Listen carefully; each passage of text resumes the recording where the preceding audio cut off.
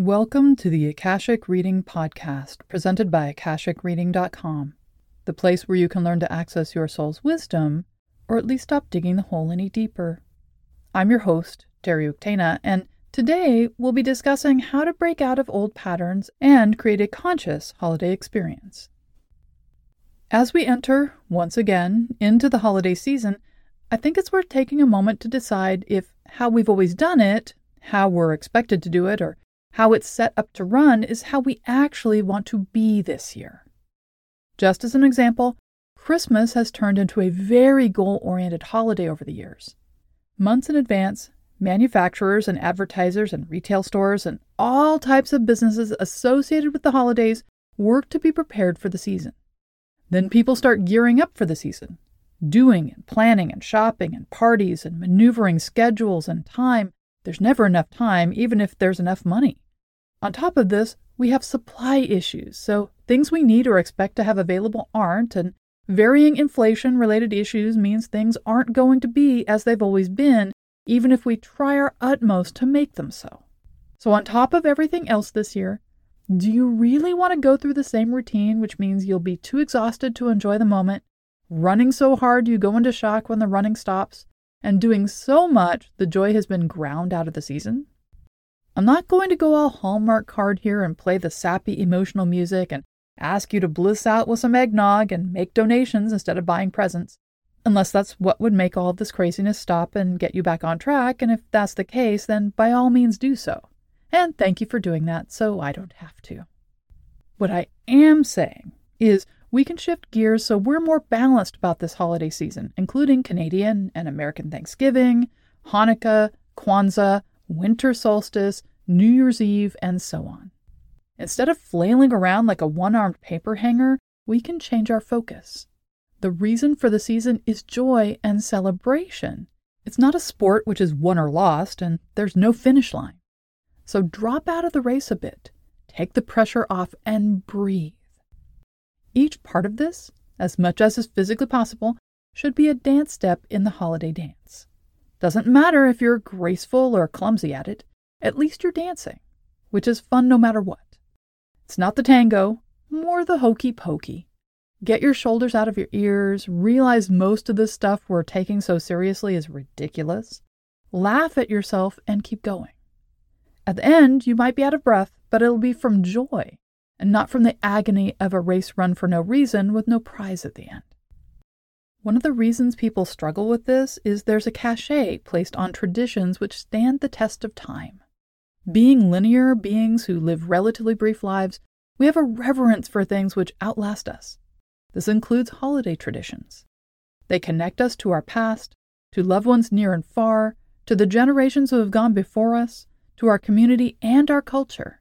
They're a part of the narrative we weave to define ourselves, whether this be through the joy of being able to participate or the sarcastic bitterness of being forced to. However, it's not uncommon for people to hear time-tested and think of something which has survived through many years, basically treating it as a nicer way of saying old, but that's not actually what it means. Standing the test of time isn't just about resisting entropy. Someone who is 100 isn't time-tested because they managed to live this long.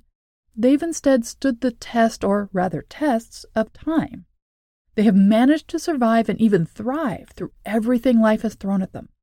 They remain a part of the world around them, relevant in ever-changing and new ways, connected through various means to life, and continue to uphold their part of the web of life.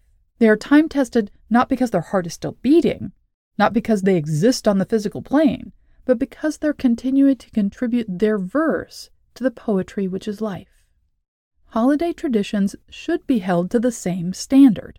They shouldn't be revered because they're still happening years later, devoid of meaning and performed by rote because no one knows what else to do or is afraid a change might end the world. Holiday traditions should be living things. Each holiday they should be tested, time-tested, to see if they remain relevant. They might need a bit of adjusting, a little sprucing up, a slight repair here or there.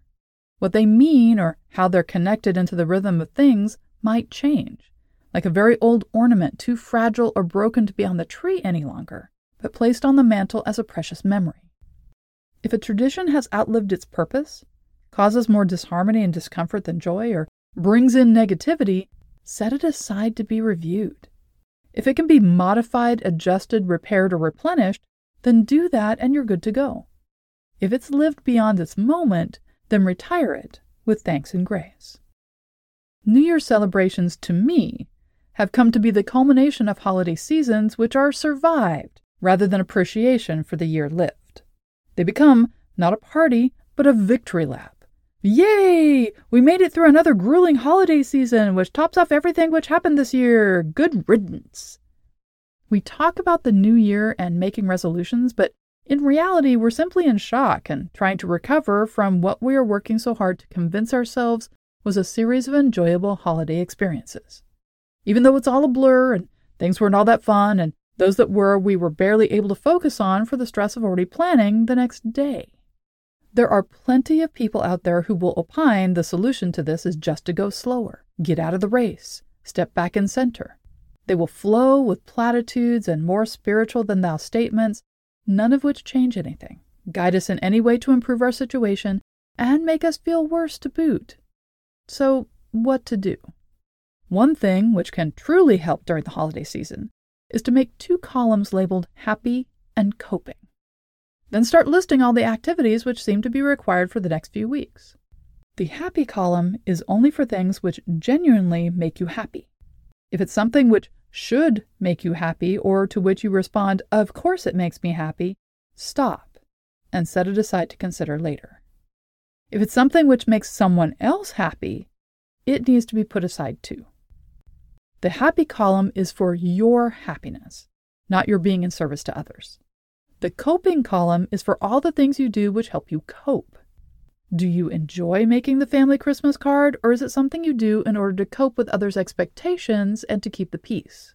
Is going to the company Christmas party something you actually look forward to, or something you do to cope with the pressure of your spouse and the needs of their career, or just peer pressure? Do you decorate the outside of your house because you're happy when you look at it, or because you need to cope with family and neighborhood expectations?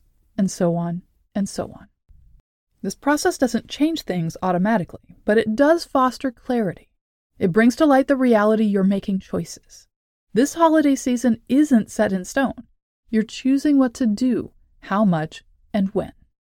And you can change those choices so there are more things in the happy column and less on the side of coping, which is a start. But what about the people in our lives or who want to be in them? There are people we enjoy. We enjoy doing things with them, we enjoy having them around, and it's okay when they go home as well. Like migratory birds, we know they'll be back again, or we'll join them, and there's no angst, no worry, no regrets, and no drive to do this or that. The people and the behaviors match, and match what we need, who we are, and who they are. There are people who we love and who love us. In the loving, our lives become better, and we become more than the sum of our parts. There are also people who love us, but who we cannot love back. Perhaps we should. Perhaps it would be beneficial if, but in the end, we don't, and blood cannot be coaxed from a turnip. There are people we love who don't love us, even as they profess to do so, and yet their actions speak the truth.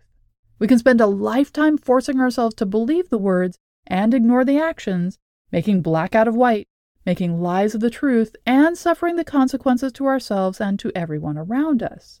It may be through fear, it may be through ignorance, it could be through desperate need to belong or to maintain a role or identity or mask. But once we see the opposite, once we see up is up and down is down, we can never see things the other way again. There are people we love even against our own desires, and yet we don't like very much.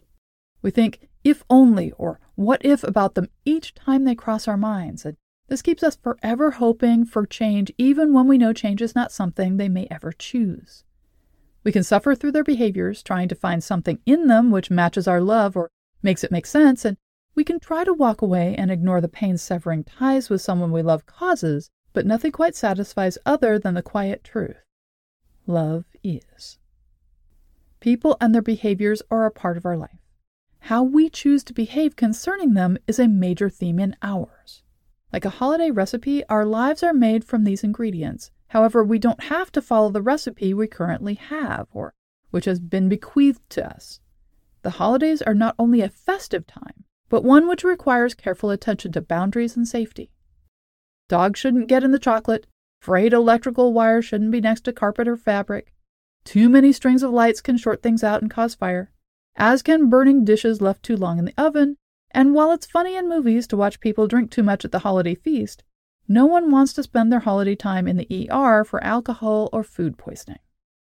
It's also helpful to carry this attention into who and how we share our holidays with.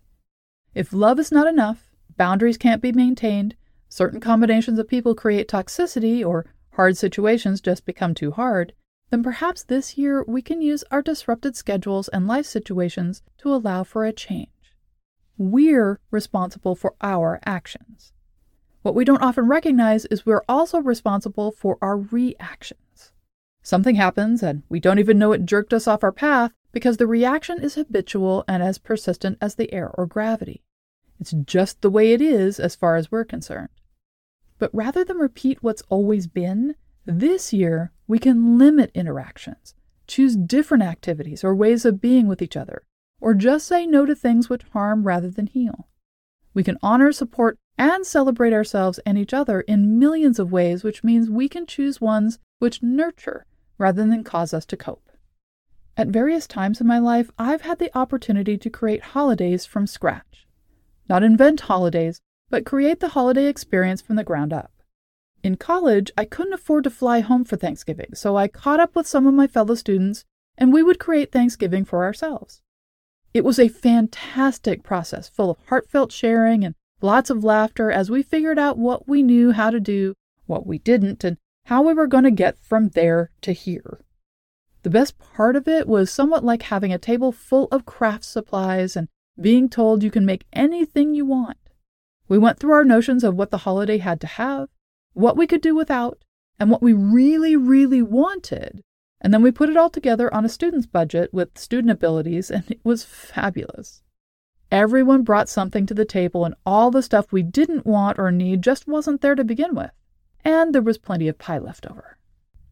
I had this opportunity again years later when my friends and I decided to do our own personal Christmas in addition to our family celebrations.